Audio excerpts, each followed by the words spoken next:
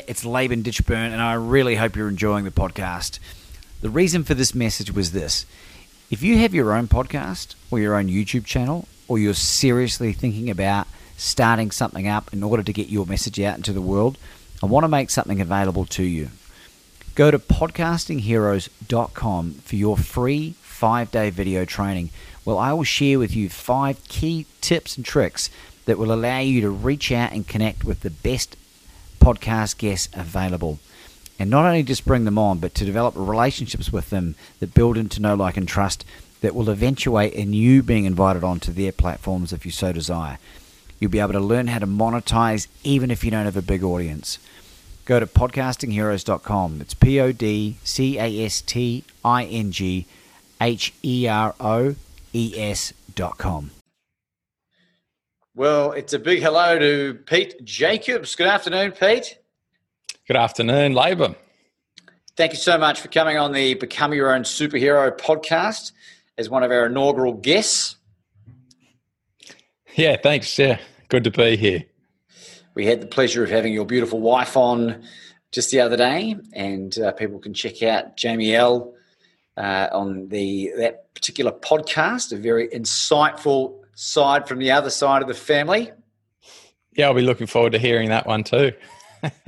So for the people listening out there in podcast land, Pete Jacobs is most famously known as the world champion Ironman, and is a lifelong triathlete, and also a low-carb athlete in the form of a carnivore. Is there anything else that we can add to your amazing repertoire, Pete? No, that's it. Probably just need to explain what Ironman is to people, potentially. The Hawaii Ironman, as people know it back from the 80s on Wide World of Sports, it's a 3.8 kilometre swim, 180 kilometre cycle, followed by a marathon, 42 Ks, and it's held on the big island of Hawaii every second weekend in October nowadays. And in 2012 was the year that I managed to win it. Second the year before, which is also, I guess, a notable finish as well. And that was an interesting race for me also. So just to clarify, you've got all in one day, you've got a marathon, which most people won't do in their lives. You've got a 180 kilometre cycle and 3.8 kilometre swim in the ocean. Is that right? Yeah. Wow. How does it feel when you finish one of those? It's always a big relief. I mean, no matter what shape you're in, you're always trashed by the end of it. It's sort of, you're always pushing to your limits, and your muscles are always aching, and your mind is always pretty exhausted. So, yeah, the relief pretty much when you cross the finish line is pretty special, which is why people do it, for the finish line. But it's also the journey, I guess. A lot of people will do it because of the journey, and that's a big focus on building that character, learning about yourself, setting those goals and sticking to the commitments in the journey is what changes you. And then, the finish line is really just the reward and the excuse to party and have a bit of time off. Yeah, it's one of those sports that I've never done.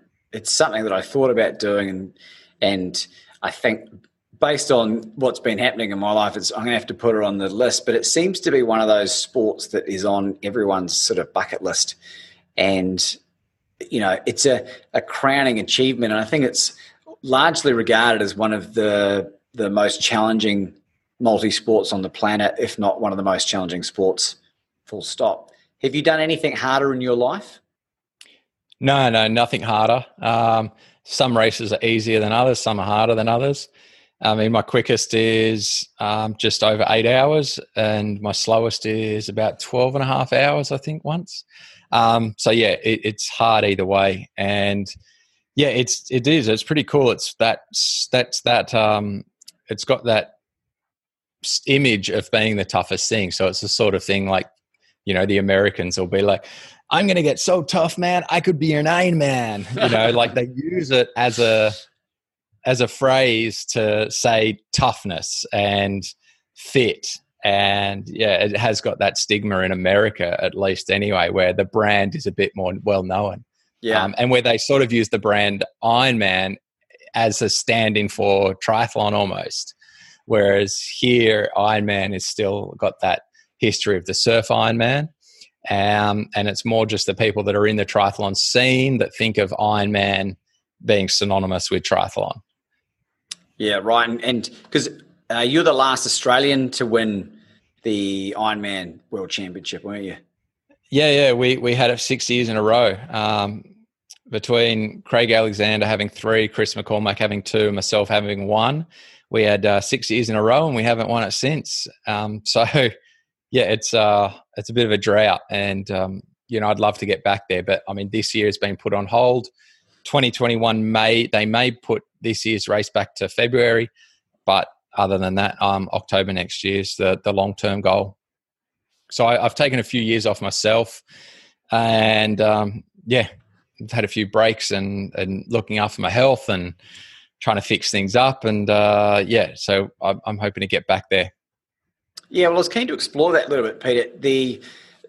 Coming from such an extraordinary height, and then there's been this hiatus for a long time now in the world of sport, I suppose. What's been happening in your life that sort of allowed all of this to happen? What's been going on? Oh, well, you want the full story from the beginning? Absolutely. Started getting fatigue when I was a teenager. Then sort of got into triathlon around that time, around 18 years old, like a few years after the fatigue came in. Got into Ironman pretty soon after that, and did a couple as an age grouper. And I found the training getting pretty hard. The second year I had fatigue issues and didn't perform well at all. And then through that, doing my landscaping apprenticeship. And then I realized when that was finished, I wanted to be a professional triathlete. And I had in my mind the goal to win Hawaii at that point. That was it. I believed I could be the best in the world. Wow. It took 10 years to achieve that goal. But in that time frame, I had to really learn to deal with the fatigue that kept coming back, unexplained fatigue, no blood tests, no hair, urine, stool, you name it. I've had it tested. Everything always came back pretty good. But I just had to manage it mentally. So I just learned to deal with ego. And when I was fatigued, I didn't push it in training. I just did what I could do. Yeah. And I learned to turn my weakness into my strength. So in 2011, I placed second. And from that day on, it was like, okay, focus on the win. And I needed to embrace that I couldn't do as much as other athletes. I couldn't do as much. If I was going to beat them, I actually needed to do less than them. I needed to do what I could do. So that's how I turned my weakness into my strength. And that made all the difference. It gave me the confidence to not feel guilty for missing a session, for not pushing myself when I was tired, just doing only what I could do on the day and being happy with that. But I changed it up by setting myself a goal of 3 things a day that was good for my health or good for my performance on race day. But those 3 things, whether it could have been swim, bike, run, but it also was napping, massage, foam rolling, you name it, acupuncture or yoga, Pilates, whatever it was. It didn't have to be an exercise session or pushing myself to count as a productive session in my lead up to Hawaii, into the world champs. And so for about 2.5, 3 months, that was the whole focus. So there was nothing else to do. It was just, make sure that there's food at home, which was, partly what Jamie was up to, and nap if I needed to nap. Didn't need to be on the computer, didn't need to do anything. That was it back in the day. That was 2012, that year. And Instagram wasn't really around. It was early days. So those sort of things didn't take up time. You didn't have other commitments. So it was really, when I think back to it, it was a really nice, that period of leading into Hawaii and then right up to race morning till the gun goes is a fairly serene and calm period of my life. Every year it was. And look back on it quite fondly, that the commitment that I gave at that point, always makes me quite happy, but also fills me with that sense of achievement every time. Yeah, for sure. It's an And extraordinary. then and then since then, sorry. so then I'll go on. Yeah, I just remembered your question. Sort of since then, the health issues. So fatigue got worse. I kept battling away for another sort of 5 years, and then got to 2017. Wasn't really getting the improvements I needed. So I had to take. Fatigue? What sort of fatigue are you talking about? Sort of specifics, like what things were happening physically? Yeah, well, when I was younger, it would just be like a day of not being able to push my heart rate. Like I literally couldn't push my body to move fast or hard.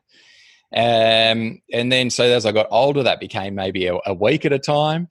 Then a bit older, it became more prevalent in some weaknesses, which sort of manifested as injuries, or it would throw out my body from imbalances. So, certain muscles just not firing mean then you're going to have other weaknesses and compensate. So you might be able to get the work done, but if I'm doing it under quite a lot of fatigue and inflammation, then I'm doing it in an uneven way, and that led to injuries. And then as I turned 30 when I was world champ, when I won 2012, and at that point, it became more like a month at a time. And so a month of feeling like very, very fatigued. Like I wouldn't want to get out of bed. That was the main thing. Just want to stay in bed. Pretty hardcore, kind of like chronic fatigue, brain, really bad brain fog. Couldn't even write emails. The sense of sort of anxiety around having to do anything that required thought was like, a part of it. No joy, so I wouldn't want to go surfing. You couldn't convince me to do anything fun. Didn't want to leave the house. Just complete exhaustion. And then as I got older again, the aches and pains in joints sort of flared up a bit more. Yeah, right. And that was it was funny when I actually decided, right, I need to take 2018 completely off until I can figure this out. There's no point doing it half-hearted until I, know exactly that I'm 100% and can do what I want to do and get back to the top level. In 2018 at the start, I wasn't doing any exercise, and my aches and pains in my feet and ankles when I woke up in the morning was just excruciating, and I wasn't exercising. I wasn't doing anything. So towards that time, like obviously I'm listening to so many podcasts. I'd been speaking to Phil Maffetone in person or on Skype, and that helped quite a bit, going low carb and training to MAF heart rate, aerobic heart rate. But it wasn't the answer. But towards the end of 18, that was when it was, and I'd had bowel issues as well since in like early 20s, that I'd always just tried to do the best as I could with the issues. Yeah. But never finding anything else out really. No consistency in my symptoms from whether I was training or eating certain things. Like I might feel great for 6 weeks, train hard, then be in a hole for 6 weeks, and nothing else had changed. I hadn't changed a lot of stuff. So it was sort of like, man, what is it? Like you're trying to think what was it that triggered it? Now looking back, I can give much better explanations as to why and how. But nobody could give me explanations back then. And I'd seen a lot of different practitioners. But towards the end of 2018, I did hear that, oh, you know what? If you've got sort of IBS type symptoms, you actually might do better on low fiber. And if you're keto, you can actually eat a bunch of protein. Yeah. And you're still going to be keto. And it was like, looking back, the years of listening to keto podcasts and some of the tools that are out there saying you can't eat protein because it turns to blood sugar. Oh, I just wish I could wring their necks. Like, so annoying. So I dropped my fiber, increased my protein, became about 90% carnivore, and pretty quickly started to see improvements. Weight dropping, I could train more, felt better. And then got in touch with Dr. Paul Mason, who's been on all the Low Carb Down Under videos. He's got, he's been on countless podcasts and interviews. And he gave me the confidence to go full carnivore. He said, look, that cacao that you're still having, in terms of, some hot chocolates or homemade chocolate. Skip that. That's got high lectins and a few other things. He just said, go full carnivore. Look. Yeah. And I was like, okay, thank you. Thank you, doctor. I got better, but I was still having relapses. And it was like, what the hell is going on? Because I'm only eating like meat, fish, eggs. That was it. And eventually I came across histamine by chance on a YouTube by Dr. Georgia Eid. And it was one she'd done. Georgia Eid, by the way, and Paul Mason. Long time ago, she'd done this presentation, and I was like, that's exactly my symptoms. And suddenly I looked back at my symptoms in that year, in like sort of 2019. I was feeling better, but I was still getting some relapses. And my relapses by this point were a little bit of fatigue. It was much, much better. But my skin would flare up. I've had sort of seborrheic dermatitis for a long time. And I've just had gastro for about 5 days. So, yeah, you can see I've got some redness in my chin, a little bit of redness on my skin. But, I've got some redness on my shirt. When I was younger, it was like, or just a couple of years ago, like really bad, really flaky skin, my face, and I'd hate to go outside like that too. So that's a horrible thing for anybody to have. And I could link back those symptoms to aged meat, or when I'd had like a lot of yogurt, so anything high bacteria. And I was like, right, let's cut out the histamine. So I went all like fresh, frozen food, cooked quick. And it took a while for me to have that before I started losing those symptoms. And one of the main symptoms was when I eat, my nose would just run a little bit. And so once that stopped happening and I went a bit longer, and I started to feel better and everything came good, then I was like, okay, I'm getting better. So I'm getting better, but it's probably 6 weeks ago that I'm still learning, as we all are, because I'm a bit of a slow learner. Like I was starting to train harder, and I was starting to have like little nibbles of all the cake, banana cake that Jamie was making. And then Easter came and I was having a little bit of chocolate, which became a binge on chocolate because I can't do moderation. My mindset is just terrible. When I'm tired and fatigued, and anyone who's had fatigue will relate, like when you are feeling fatigued, you have no willpower. Your brain says, give me energy, and energy is sugar. And it's like there's just no moderation at that point because you're so fatigued and your brain's not working. So, combining all of these things several weeks ago, hard training, the fatigue was building up. I could feel it, but I was still trying to do some training. Then I binged on chocolate over Easter. And yeah, it was just like back to square one. My nose started running when I was eating again. And yeah, a few other symptoms, and just was like, right, this is, I've done it to myself, and I totally did it to myself. But when you add just a little bit in at a time, you don't kind of see that you're actually adding in several different things back in, plus, increasing the stress a little bit from each aspect, a little bit more stress from training, a little bit more stress from nutrition, a little bit more stress from, not recovering as well. And the gut starting to be a bit more permeable, adding stress. And so those things sort of happen like that. So I'm at the point now where I'm understanding things much better. I'm understanding there's the stress overload issue much better.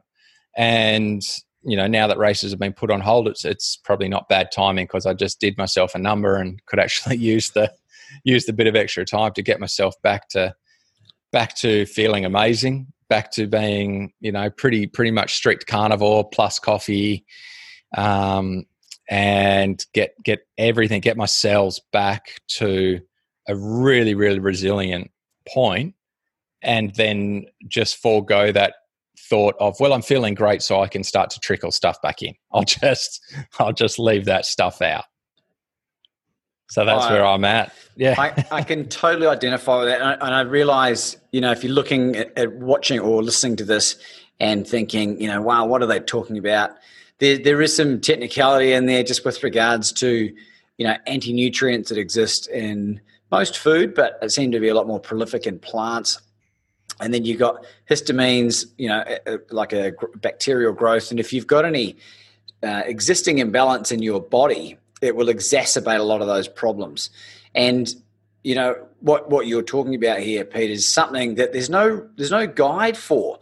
There's no, like all the other protocols that exist with the food pyramid, there's no rule book on doing what you and I are in a very similar eating protocol for similar reasons, really. And it's not that we're trying to demonize all the other stuff. This is out of necessity. And when you feel as good as you can when you're eating like this, you really seem to notice when you do reintroduce something that your body just says, no thank you. No thank you very much. Yeah, I mean, a guidebook on mitochondrial function would be perfect. Because that would take everything into account. It'd explain oxidative stress when you exercise. It would explain inflammation when your gut's a bit permeable. And it would beautifully combine everything together in a simple way that you could understand how the body actually works. And nobody's done it, unfortunately. And that's why people the world over, and millions of people, have issues with IBS and GI distress, have issues with a bit of fatigue or arthritis and aches and pains. Yeah. And there's absolutely no way for them to find out what's going wrong, because there's nothing out there that says this is a dysregulation of your mitochondria, that your cells are not healthy enough to be robust enough. Therefore, you're feeling it everywhere. And now you're in a vicious cycle, because you're eating food that's making your gut more permeable, and then that's causing the aches and pains and brain fog. And then the brain fogs and fatigue's causing you to keep eating those foods that you shouldn't be eating. And the inflammation increases and increases and increases. And it would be nice. And I'm trying to work on explaining it, to guys. Like, I did a consult call with a guy yesterday. He was over in Pennsylvania, and those exact symptoms of just GI issues, aches and pains sort of in some of his joints.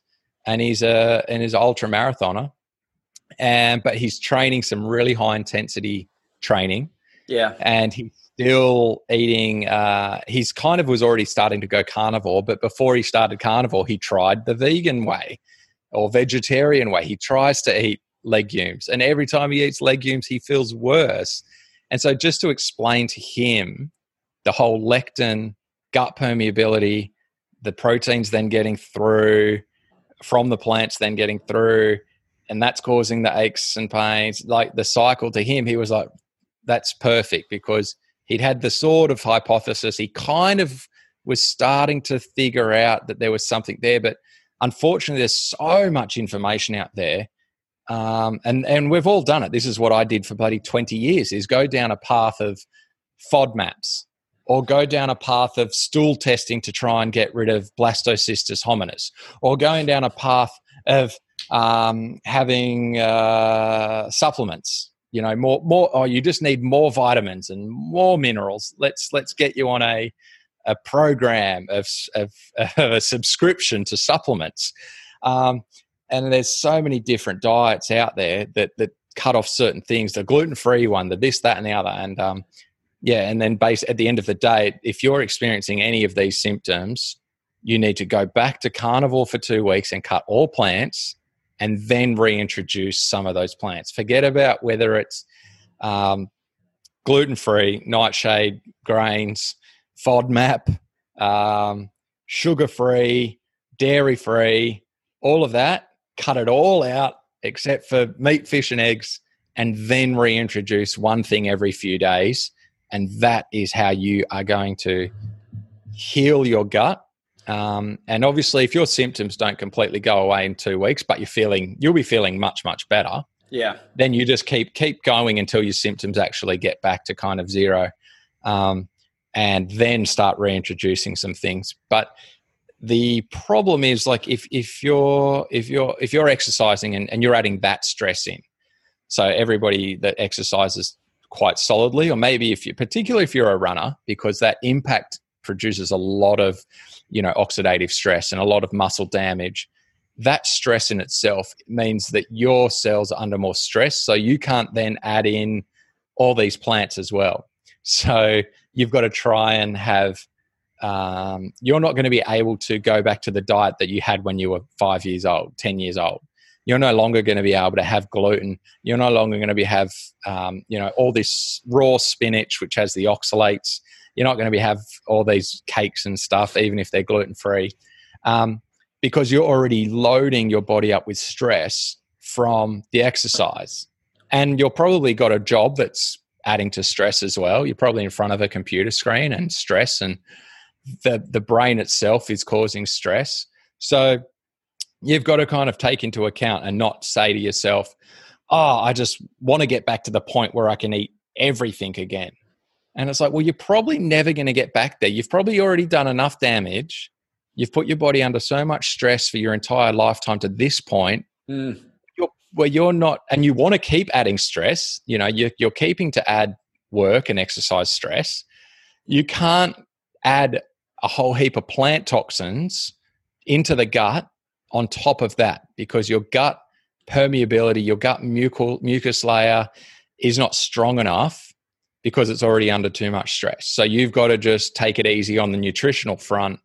You've got to pick your battles and pick your stress overload. And basically, if you had a cup and you were filling that cup with different portions of stress, you can't just add in heaps of everything, because the cup's going to overfill and overflow. And that's the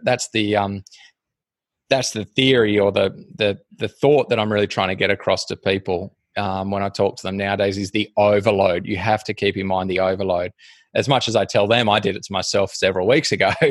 But you got to try and keep learning those thresholds and listening, and not try to get back to where we once were when we were younger, but just get to that point that we can sustain and feel good, because it's just about wanting to feel good. It's not about having to be low carb. It's not about having to, have cut out sweets or processed stuff as much. It's just about, what do we have to do to feel good? That's what we will do. Yeah, and you're right. This has been basically a 2-year-long experiment for me, and I've only just recently gotten to a point where I was able to totally lose any interest in sugar, and I was able to conquer it, maybe within the last 5 months, 6 months, through willpower. But willpower runs out, and I would have moments where I would eat chocolate or whatever, and in comparison to what I'm eating sugar-wise, or was eating, versus 4 or 5 years ago when I was just eating a standard diet, I mean, you're still talking a dramatic reduction, probably 95, 96% reduction. And I think, the way that you communicate this, that's really important for people watching, that the cheat meals that you're having still only translate to a very, very small percentage of what you're actually ingesting, compared to a standard Western diet where people are having 25, 30 grams, 40, 50 grams of sugar a day, just without even realizing it. And at every meal. And at every meal. And like myself, what the issues that you had stemmed from an autoimmune response. And a lot of people can be asymptomatic with regards to these autoimmune issues, as in they don't feel anything. Yours started to manifest themselves in your 20s or in your late teens. Yeah. Is there anyone else in the family that's been suffering through anything similar? Yeah, absolutely. My mum and I have almost matching symptoms. Everything sort of happens, even to the point, and this is just weird, that my mum got a gastro bug about 2 or 3 months ago, and then I got a gastro bug like a week ago.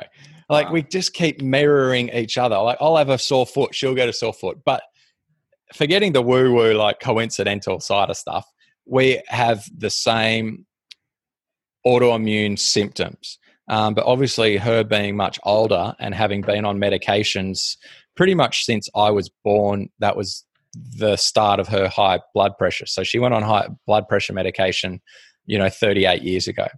Got told to, drop the salt out of things, eat lower fat and do all of that kind of stuff. So she's then had polymyalgia and been on prednisone for over a decade. So that's been a huge impact on her. Steroid, is that right? Yeah. And so her CRP levels have been really high for over a decade. And that manifests in the exact same way. You get absolute fatigue, you get brain fog, you're more emotional because of that sort of anxiety and helplessness type feeling. And it's no coincidence that you get your mitochondria from your mum, not from your father, in terms of the genetics when you're from the donors. So we have the same mitochondrial issues, and incredible how closely we match each other. So mum's been on the same journey as me, where she's been carnivore for a couple of years as well. And she's had good, like me, still ups and downs, but overall much, much better progress, having cut out the plants, much, much better. But having been on and still on medication, it's a harder process for her. And the fact that she's nearly 70. So, these things, take a bit longer when you're older, when you've had more stress in your life and still have stress. So there's those issues as well around, the genetics that you inherit can obviously, genetics are a big part of it, but epigenetics are a huge part of it as well. Yeah, they are. And I think it's important. One thing that I've really shifted my mindset thinking with in the last year, I think, is even further back, when I had my digestive issues, which are an autoimmune disease in the form of GERD, I was told by every single medical professional, including the surgeons, that what I had was a genetic disorder and was incurable. And there's absolutely predispositions when it comes to genetic disorders, but there seems to be a link between needing to find the trigger. And it'd be interesting to know, with regards to your medical history and your mother's medical history as well, there's a link between traumatic experiences from a medical trauma in the form of, that could be a child born via cesarean section, or, for example, when I was born with blocked tear ducts, and they operated and opened up the tear ducts, and it was minor surgery, but I was still given courses of antibiotics. I then went on to get bacterial meningitis that I recovered from without any symptoms, but I was smashed with antibiotics. And there seems to be some data coming through linking an overload of these exogenous attacking items like antibiotics and causing intestinal permeability, or that leaky gut that you talk about, and manifesting itself into an autoimmune response later on. Have you done any reading on that side of things, Pete? Not specifically, but it's obvious. It's all part of that same network of overload. And something like a GERD or someone saying, "Oh, you've got this genetic response or autoimmune issue." Eventually, it's a bit like eventually people will start to see that processed food isn't good for them, and guidelines around the world might change, and eventually people might start to become more mainstream around that it's the mitochondria. So metabolic syndrome is a phrase that a lot of doctors in the more modern world will be using, metabolic syndrome. And basically, if you've got a few of the factors of, if your waist is increasing or larger than your, forgotten the percent, the proportions, but basically waist, blood pressure, triglycerides, and there's a few other things. There's a couple of things, and basically, if you've got a few of them, you've got metabolic syndrome. You get diagnosed, and so everybody with a chronic health condition, autoimmune or heart disease or diabetes, whatever it is going to have at least a few of these symptoms. They are going to be qualified as metabolic syndrome. Yeah. But you could also call it mitochondrial dysfunction. And that's my viewpoint, is that's much more accurate to say mitochondrial dysfunction. to say it's more at a genetic level rather than metabolic syndrome, which is people are saying, yes, there's more of an issue around how you're producing energy, how you're converting sugars and fats and those sort of issues, as opposed to the description of metabolic syndromes. Is more, to me, more accurate that it's at a genetic level, like inside the cell. It's what's reproducing, the epigenetics, the information that's coming in every day and getting transferred into the new cells that are being built with the genes. Yeah. But those genes are getting turned on and off according to the environment. So as you said, you put in a bunch of antibiotics and you do that over an extended period, or then you add another stress and another stress. That extended period of stress while new cells are being made, because they are being made all the time, while the proteins come in, get converted down to amino acids, and then the amino acids are used to build new proteins again. And that protein gets given a code from the genes to say, well, I want you to be a heart cell. I want you to be a fingernail. I want you to be a hair. I want you to be a liver cell. So, those sort of problems that as you look at it at a mitochondrial epigenetic level of the information coming in, when you're reproducing cells under the influence of stressful environmental factors, you are going to get a different output. You're going to get different genes switching on and off. Yeah. And that is where that autoimmune reaction comes in, because now you've got cells that were made in a stressed environment that are responding to stress very differently to how they did, when you were young. And so and you think about it, the cells some of them will take a long time to turn over, some turn over quickly, like skin, and others, like your organs, will turn over longer, and your bones turn over a bit longer in time. Yeah. But these cells are still in your body. They are still responding to the information that they were made with via those genes that they were made with from the signals. And that's where you get that autoimmune reaction. So it is pretty crucial that when you do want to get better, you do need to, it's not just a matter of, I just need to lower my stress and take some medication.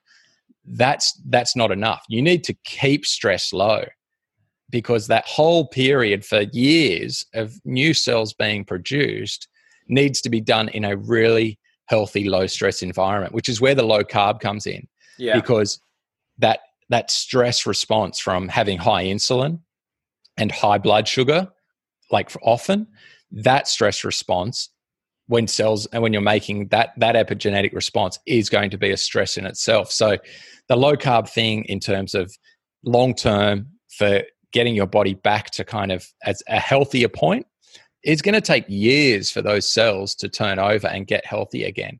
It just depends how deep the well is where you've got to with your autoimmune, with your issues of cell damage and dysfunction. Yeah.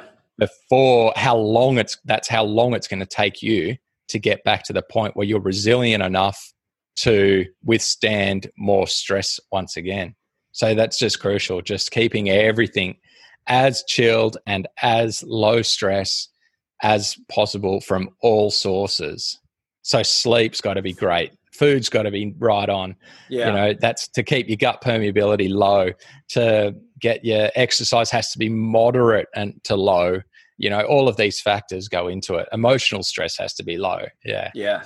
Yeah. Well, I think in my own personal experience, my ability to handle environmental and external stresses has improved dramatically when my body healed or was healing, and has improved my resilience and I certainly don't react in the same way that I used to.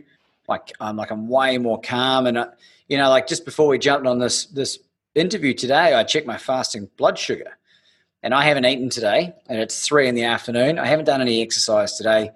I was up very early. I did a Zoom meeting at 1 a.m. for an hour this morning, and went back to sleep and woke up at 6:30, and have just been on the move since. I've had 2 black coffees, and my fasting blood sugar 4.6, and it was 5.7 to 6 for most of my life prior to that, even when I quit drinking and all those other things. So it's really interesting experiencing that, and my ability to take on and had that stress bounce off me has been part of my catalyst for being able to achieve as much as I've achieved in my own mind, certainly in the last 2 years. And I'm only getting better, faster, stronger, more resilient, more optimistic, more bright in my disposition as this goes on. So I'm a huge fan.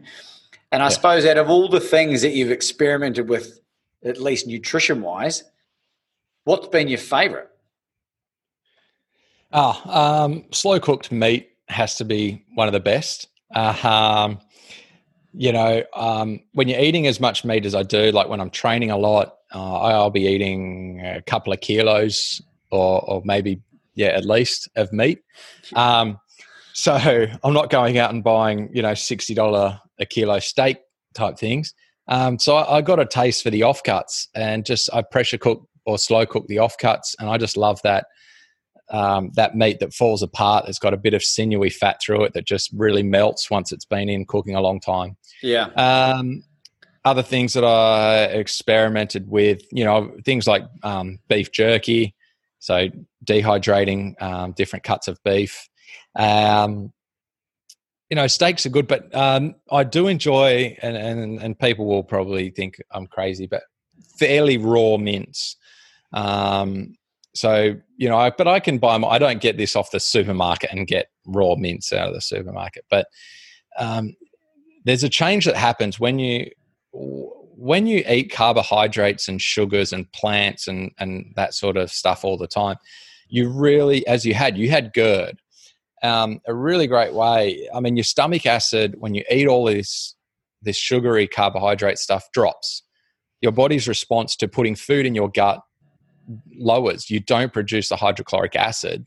When you're unhealthy, you're not going to produce as much hydrochloric acid. When you're unhealthy, you won't produce as much DAO, I think, for the histamine response. So therefore, that's why I was getting histamine response. You have all these different chemicals that get produced in response to eating. And so as you eat more meat, the inverse happens. You become better at digesting meat. Your stomach acid comes back. As you get healthier, as you eat more protein, your stomach acid can handle it. So, I have no problem. I love raw meat now. Like raw marrow straight out of the bone. Love it. And I'll even chew it. Like we get the big dog marrow bones, but they're for human consumption. They're frozen. I'll eat the marrow out before I give it to the dogs, and I'll even cut a bit off if there's some nice fleshy red bits. I'll cut a bit off or bite a bit off the bone as well. Yeah. Real caveman style. And it's like, yes, we are cavemen. We evolved to eat this stuff. We do not need it cooked. Not saying I eat everything raw. I'm not advocating but I do prefer a lot of my meat fairly raw. It's either nice and slow cooked where it falls apart, or it's fairly raw and the flavor in it is just, beautiful. Yeah. So that's where I'm at. Steak tartare, really, aren't you? Like it's exactly. It's a beautiful French dish. You pay a fortune for it at the restaurant, and sometimes. So we've made it at home. My parents have been kind of locked here while the corona things, and they've been here for about 6 weeks or something. So mum's buying steaks and things because she eats more steaks. But when she bought some steaks that weren't that great tasting, I was like, all right, we'll blend them in the food processor, put them in the food processor, and just made tiny little rissoles out of them. And that steak then became, instead of this kind of like flavorless, chewy steak, made our own mince out of it, and it was delicious because of the surface area within the steak as it's been broken up into the mince. Yeah. You just get so much more flavor out of it. So, so your palate changes as well. Definitely your palate changes over time as you eat more meat. But I'm still exploring ways. You would think if you only ate meat, fish and eggs, there'd be, I'm limited what I can do. I am still exploring all the different ways that I can cook those things, and still learning. And you told me the other day about an air fryer, and Aldi have one on sale tomorrow, and we're going to get one of those. So that's going to be a whole new experiment of doing some meat in the air fryer, and different probably quiches, I imagine, and all sorts of things to play around with. Well, the rule and I is, eat a lot of liver as well. I got to add in that I do eat heaps weekly, at least a fair bit of liver. It's just so high in nutrients, and that's the argument that people, when they're a bit like, oh, you're carnivore, how? But you're missing all these vitamins and minerals. And I go, you really want to talk about this? All right, well, here's Google, here's my phone, Google liver versus vegetable nutrients. There you go, have a look. And it's like hands down, it does not even compare in any area what you're getting from animal product. And then you could do it with eggs, and eggs would just, there's a reason they are called essential amino acids and essential fatty acids. And they only exist in animal products. You cannot get everything you need from plants. You may feel okay, but in terms of supplementing, if you're not really, really onto it, that you're getting all those essential aminos and essential fatty acids, you're doing your epigenetics for your own long-term health. And then let's say your own epigenetics and what you're passing on if you're going to have kids as well in that state of basically malnutrition. So it's funny that's often people that are saying, well, you're going to be devoid of nutrients. If we actually did a fair side-by-side comparison, there would be no comparison. Yeah. Well, that whole liver thing in the wild, wolves, when they attack animals, typically just go for the liver. And, speaking of wolves, in terms of your comments regarding stomach acid, the cause of heartburn is low acid in most cases. And our stomachs, the hydrochloric acid in there is almost that of a wolf, which is a scavenger animal. And I don't know about you, Pete, but I had horrendous gas, like belching and really toxic farts ever since I was a baby. My mum will happily come on this and tell about, some of the horrendous nappies that I used to leave behind. And I can honestly say, hand on heart, since I've gone carnivore, when I deviate, when I don't put any plant matter in there at all, I don't have any belching or any gas. I have way less frequent bowel movements, TMI, but like all the good things in life that you want out of it. And I don't have to worry about food or hunger as much anymore. It's really fascinating. Farting, you kind of forget about it. You kind of, every now and then you think, well, if you deviate off what you're eating, but every now and then you realize, geez, I haven't farted for a while. And like but you just sort of don't notice that you're not doing it. Yeah. But I'm sure, I think the majority of the population do have an IBS issue. They just sort of deal with it and say, well, I'll deal with it if it still means I can have my beer or still means I can eat my bread. And it's like, yeah, that's your choice. Cool. Good choice. But for those that also want to get more energy, that want to get clear ahead, that want to feel more motivated because they've got the energy in their brain, that want to feel just better in life or perform better. It's a really easy way to change what they're eating as the first step. There's heaps of other steps that you can take. It's funny when you mentioned getting up at 1 a.m. to look at a screen for an hour. You could only do that because you had the resilience to do that.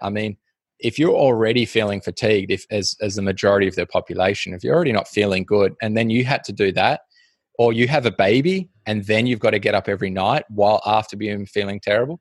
Imagine that, how you're going to feel the next day after adding that into when you're not resilient enough. And then you add in, you're already tired, so you don't get good sleep.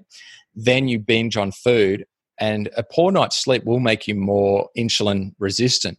So basically that means the blood sugar is going to stay higher for longer after eating carbohydrates, which means inflammation hangs around longer, more insulin is pumped out. That's the beginning of what happens and why you get diabetes, is because your insulin's high all the time, trying to clear out a constantly high blood sugar. So you're already insulin resistant from a poor diet. You get more insulin resistant from a poor night's sleep. You're tired, so you binge on crappy food the next day as well. And, that's when that overload will happen. And that's when, it hits the fan and there's a mess. And most people that have a chronic illness or a chronic disease could pinpoint it back to a time in their life where there was that overload of stress, where they were going through a breakup of some sort, or they got fired, or they did train really hard, or they lived somewhere else and maybe they did have a poorer diet at that time. And, they can pinpoint this overload pretty clearly within that time frame of when it occurred not long after. Yeah. Well, look, this is a topic that I'm very, very interested and very passionate about and will continue to be while I'm self-experimenting. But there was a request from a friend of mine, a very good friend of mine, Anthony Maguire, who's the high-performance coach at the cricket club at Melbourne University where I'm a member and play. And he's competed in quite a few half Ironman efforts. He's in his late 40s now. I won't say exactly how old, but he's in great nick. And he's one of the most mentally tough guys that I've ever met. And he was curious to know about, there was the central governance system that you referenced in one of your other interviews. And I was keen to explore and get you to explain it, because it's not something that I'm familiar with, and I'm keen to know what actually it is and how it helps you as an athlete. Yeah, well, the central governor theory was developed by Professor Tim Noakes, who a lot of people will have heard of. And in one way or another, he's been around for decades and decades, since about the 70s. And basically the theory is that the brain is what is controlling your ability to perform. So you're on the start line, imagine, right? And on the start line, you've got everything that you've trained for. So physically, that's your limitations, ideally, right? Your biological point at that time, whether you're healthy, you've adapted aerobically, you've got all that kind of stuff. You've done the training, and hopefully you've tapered and rested well. That's not real. Well, that's one limitation. The other limitation is what you can do with that, how you can push your body to do more. And it was from another presenter that I like the analogy of, if you're going along and a lion jumps out of the bushes at you, in that first minute, you will easily run through like some really prickly bushes to get away from that lion. But if that lion is chasing you, 2 hours later still, and you come across this equally painful prickly bush, your motivation to get through there and pain tolerance is not as good as it was before. So it's got nothing to do with, nothing else has changed except what's going on in your head. So, the hormones, the pain tolerance, motivation, adrenaline, all of that kind of stuff has changed. And Tim Noakes's example is great, that why does the bloke that crosses the line in second place, why doesn't he cross the line and drop dead almost? Why hasn't he run to complete exhaustion? Why hasn't his body allowed him to push so hard that he literally can't take another step? So that the central governor theory means that there's a governor in terms of a limitation. You might know about it if you have a car or a scooter that can't go over a certain speed. It's got a governor on it, limiting its speed. So the central governor is not your brain. The central governor theory by Tim Noakes is that your brain is the thing that is limiting your performance. It is up there saying it's getting hot. And if you're not real fat adapted, the first thing it's going to say is my blood sugar is getting low. And that's going to be the first red flag where it goes, no, we're shutting this down. We cannot continue to run. My blood sugar is getting low.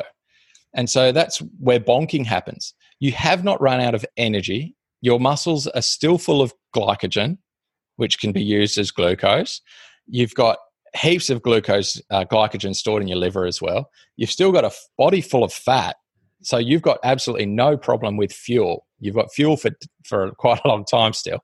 But because the blood sugar has dropped, that perception of a lack of energy is what has shut your body down. Yeah. And that's one thing. I mean, there are endless things in your perception of your energy that is going to be the central governing limitation of your performance. And I just love it because it just, like I said, you can come back to perception is everything, perception of, and that's why confidence is such a big thing in sport, because confidence is your central governor.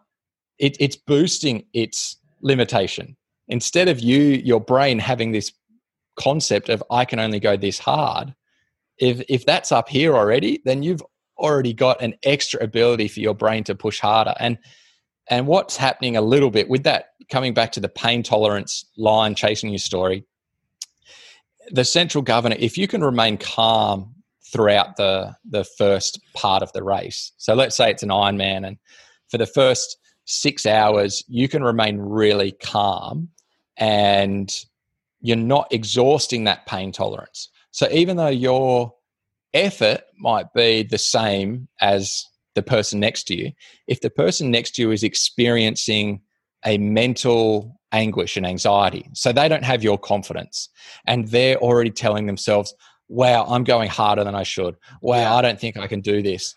They're exhausting that pain tolerance already. Whereas if you are confident and you stay calm, there's a whole bunch of nervous system automatic responses that don't kick in. Yeah. So when it comes to the back end of the race, you have actually gone easier because of your perception of the effort, and therefore you've got more energy, and energy in quote marks, because energy is not what every time people refer to energy, it kind of frustrates me because it's always used as, instead of saying perception of energy, it's people are saying, oh, I had more energy. And it's like, well, you didn't have more energy because the energy, it didn't give you more energy. Like in a roundabout way it did, but it's the perception of energy that gave you more energy. And it wasn't energy only exists on demand. Like it's not like you've got extra energy floating around in your body. The energy exists on demand, or the perception of energy. So if you can push your muscles harder, you will produce more energy. So that's where energy comes into it. So that's where it comes into you don't get more energy from having a gel. You get a better perception of energy. If you have low blood sugar and we're experiencing a low perceived energy, then that gel increases your blood sugar. Therefore, your brain says, I'm feeling safer. Yeah. Therefore, you're able to work your muscles more, and therefore energy is produced greater because there's a greater demand for it. So, the central governor theory is kind of like that energy exists on demand, and it is your brain that is controlling that demand, that ability to trigger the muscles to move. It's coming from your brain. That's brilliant. That ties in beautifully with the actual question that Anthony was curious to ask. And it was along the lines of, if you're happy to share, Pete, what are some of the mental toughness strategies that you use that have been really effective, maybe especially the year you won? Yeah, the year I won, it was an obvious one. The year I won was all about love, and love was my trigger word for bringing me back into the moment. So to answer the question, the key strategy for having better energy is to be in the moment, because in the moment you don't have those anxieties of, did I train enough? Yeah. Is that person catching me? And then the future stuff like, are they going to catch me? How much further have I got to go? How hot is it getting? All of that stuff that exists outside of this moment in time. Because in this present moment, there is no thought. A thought can't exist if you're really, really in the present moment. And that's what being in the zone is talking about. And the flow, they call it. Is it? Flow state. Yeah. all of these analogies are just describing being in the moment, the present. And so, so one of the things that I did in 2012 was I'd seen a kinesiologist who told me that I needed to use the word love more to basically to clear those anxieties, to clear the doubts, to clear the fears, to clear the trolls. I had to love them to, not have that fear or doubt carried with me. So I use the word love, and I'd use it in training. I'd visualize scenarios, then I'd say the word love, and that I would just visualize something in training that would question my confidence and ability, and I would feel weaker. And I would say the word love, and I would feel stronger. So by absolutely just being present moment, the energy that you get, and it comes back to central governor. Like if you could be in that flow state the entire race, like everything is easier. The nervous system response is so much lower. Yeah. So, I think we're really not even touching on the amount of mind training that athletes could be doing to reduce that nervous system response and to have more perceived energy, or a lowered perceived energy exertion, lower perceived exertion during the race. Use the word love for the family, love for the pain, love for the challenge. But as I said, that was a trigger word. Nowadays in training, I'll use a trigger word, like particularly in the gym, going up to lift something heavy. Yeah. No expectations. So that word, no expectations. Because when you use a trigger word, when you practice using it, the quicker you can get into that state just by hearing it or by, that thing happening. So I walk up to a weight, no expectations. And I just feel this calmness come over me, because the trigger word of, it doesn't matter. What's about to happen doesn't exist. So it doesn't matter and it doesn't exist. So that's a good one, but you just have to find a word or a trigger phrase. People take pictures of their family onto their bike top tubes, and so that reminds them of being in the moment. It just calms their mind. So lots of trigger words, but you definitely just have to practice it. And so being in the gym's a great place to practice it because of that stress, that looming stress of a heavy weight. Most people want to psych themselves up and walk into the weight going, okay, I can do this. I can do it. Like they're gritting their teeth and tensing their traps before they've even started doing anything. Yeah. And if that response happens while you're doing it, then you got to stop and start again. There's no point. There is a point, and it works for some people to be in that state to get that response, but you aren't training your body to do its best performance with a lower perceived effort and a calmer state. So if you want to train a lot more, if you want to train more, you want to train harder, you need to learn how to be in the present moment and lower that perceived effort so that you're not getting that emotional response, which is jacking up the nervous system even more. So let's say you were going to go to like an 8 out of 10 for the nervous system. You're already going into cortisol, adrenaline, and this response. But then let's say you have that, you've practiced that trigger word. You can calm yourself. Then you can drop that just down a bit. And so you're only hitting a 7. So that hormonal response isn't as big. And you don't get stronger from the hormonal response. You don't get stronger because you've released more blood sugar. You don't get stronger because you've released more adrenaline. None of that is real. That is just your perception. And so your perception of having to psych yourself up to do the heavy weight is exactly that. It is just your perception of what you believe you need to do. But you don't need to do that to lift a heavy weight.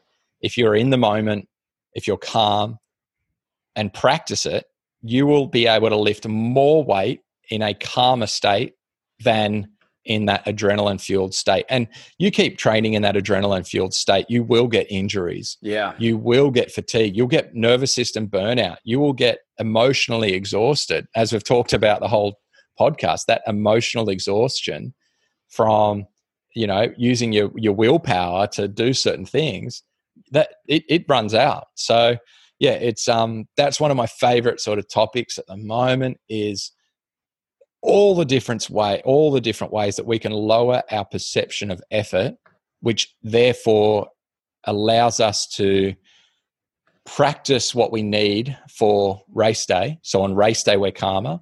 Yeah. And then it also means that we can train better and more with less risk of fatigue, injuries, and burnout.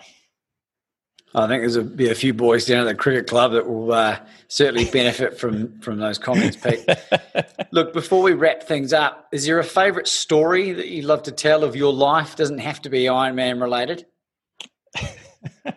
I've got but a it terrible certainly memory. can be, because it's a bloody great story. Yeah, I've got a terrible memory because of all the fatigue issues that I've had since I was about 15 years old. And I'm sure that's related to my terrible memory. But yeah, one of them, the year before when I got second, that was one of the most painful experiences that I've ever been in. So in Hawaii, I got off the bike maybe in about 12th place that year and ran up past the guy for second place. And I passed him feeling good at about the 30K mark. About 1 kilometer later, my quads absolutely shattered and I felt terrible. I could barely run. I was in such pain. I was walking the aid stations. The guy had pulled off to the toilet when I passed him, so I had a bit of a break. So it was probably about 4K later before he caught back up to me. And it's all on video, and I'm so grateful that the guys that were filming NBC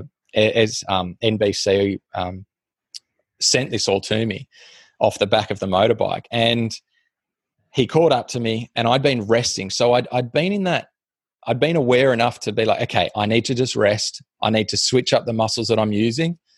So I started to try and run a bit more forefoot and take the pressure off my quads a bit. So when he came back, and I was walking aid stations, like they're 75 meter long aid stations. I was walking a lot. But when he came past me, I was ready. And I gave him about 10 meters and just held it there. And I just leaned forward. I looked at the ground, and I still get chills because this is the most in the zone I've ever been in my life. It's the most pain I've ever been in during a race. The most pain while ignoring the pain, while still pushing. And I sat there 10 meters behind, and then he started to crack. And I just held the exact same pace, and I went straight by him. And I also loved that the technique I had was great. He was almost leaning back, sitting back on his heels a bit. His back was tight. I was leaning forward, so the momentum was carrying me forward, and I had a better form. And so I went past him and just held that pace. And at that point, when I had the break, thinking back to that moment of just right, I've got 5K left to run. I just need to keep moving to get second place. And then it was just complete, nothing existed because of the pain. I just kept moving forward. So an incredibly emotional finish line because of what I'd gone through, because I'd gone through that emotional pain, but then blocking it, but then definitely that anxiety towards the last kilometer of looking back behind me every 100 meters to be like, have I got it? And then, the relief when I finally knew that I had it, that was pretty cool and pretty special. So I'm grateful that I had that experience of it hurting so bad and overcoming it in that way. And being such an emotional finish line, because the year later it was one of the easiest races I'd ever done because of the visualization, because of the training, because of the state that I was in on the start line and the state that I was in throughout the whole race. It was actually quite relatively easy. So I love both of those experiences almost equally when I look back on them. Obviously at the time winning, just hands down. But for me as a personal experience, coming second was one of those great moments that I'll always remember. That's brilliant, Pete. And Pete is actually a professional speaker, and he also does a lot of coaching as well. And if you're interested in accessing Pete and his amazing background and some of those skills. We'll post all of Pete's details, socials down in the YouTube link below. But in terms of today, Pete, this has been an absolute thrill. It's not often I get to hang around with the world's best athletes. And I think I'm personally very excited to see the progression that you're making now and how that's going to impact in the next couple of years, particularly as you're getting in your late 30s, as I am. Mm-hmm. And, looking forward to see you run over that finish line maybe one more time as a fat adapted athlete and just to give the naysayers something to think about. Yeah, absolutely. Yep. So we can put it up and say, what you think is energy, you think energy is sugar. I'm here to tell you it's not. That's what I'd love to go and explain to them and show them. That's really great, Pete. And I just wanted to thank you again for being a guest on the Become Your Own Superhero podcast today. And absolutely look forward to maybe getting you on in the future and discussing some of the things that might happen between now and then. So have a blessed day, everybody, and look forward to seeing you soon. It's Laban Ditchburn, and I really hope you're enjoying the podcast. The reason for this message was this. If you have your own podcast or your own YouTube channel, or you're seriously thinking about starting something up in order to get your message out into the world, I want to make something available to you. Go to podcastingheroes.com for your free 5-day video training. Well, I will share with you 5 key tips and tricks that will allow you to reach out and connect with the best podcast guests available.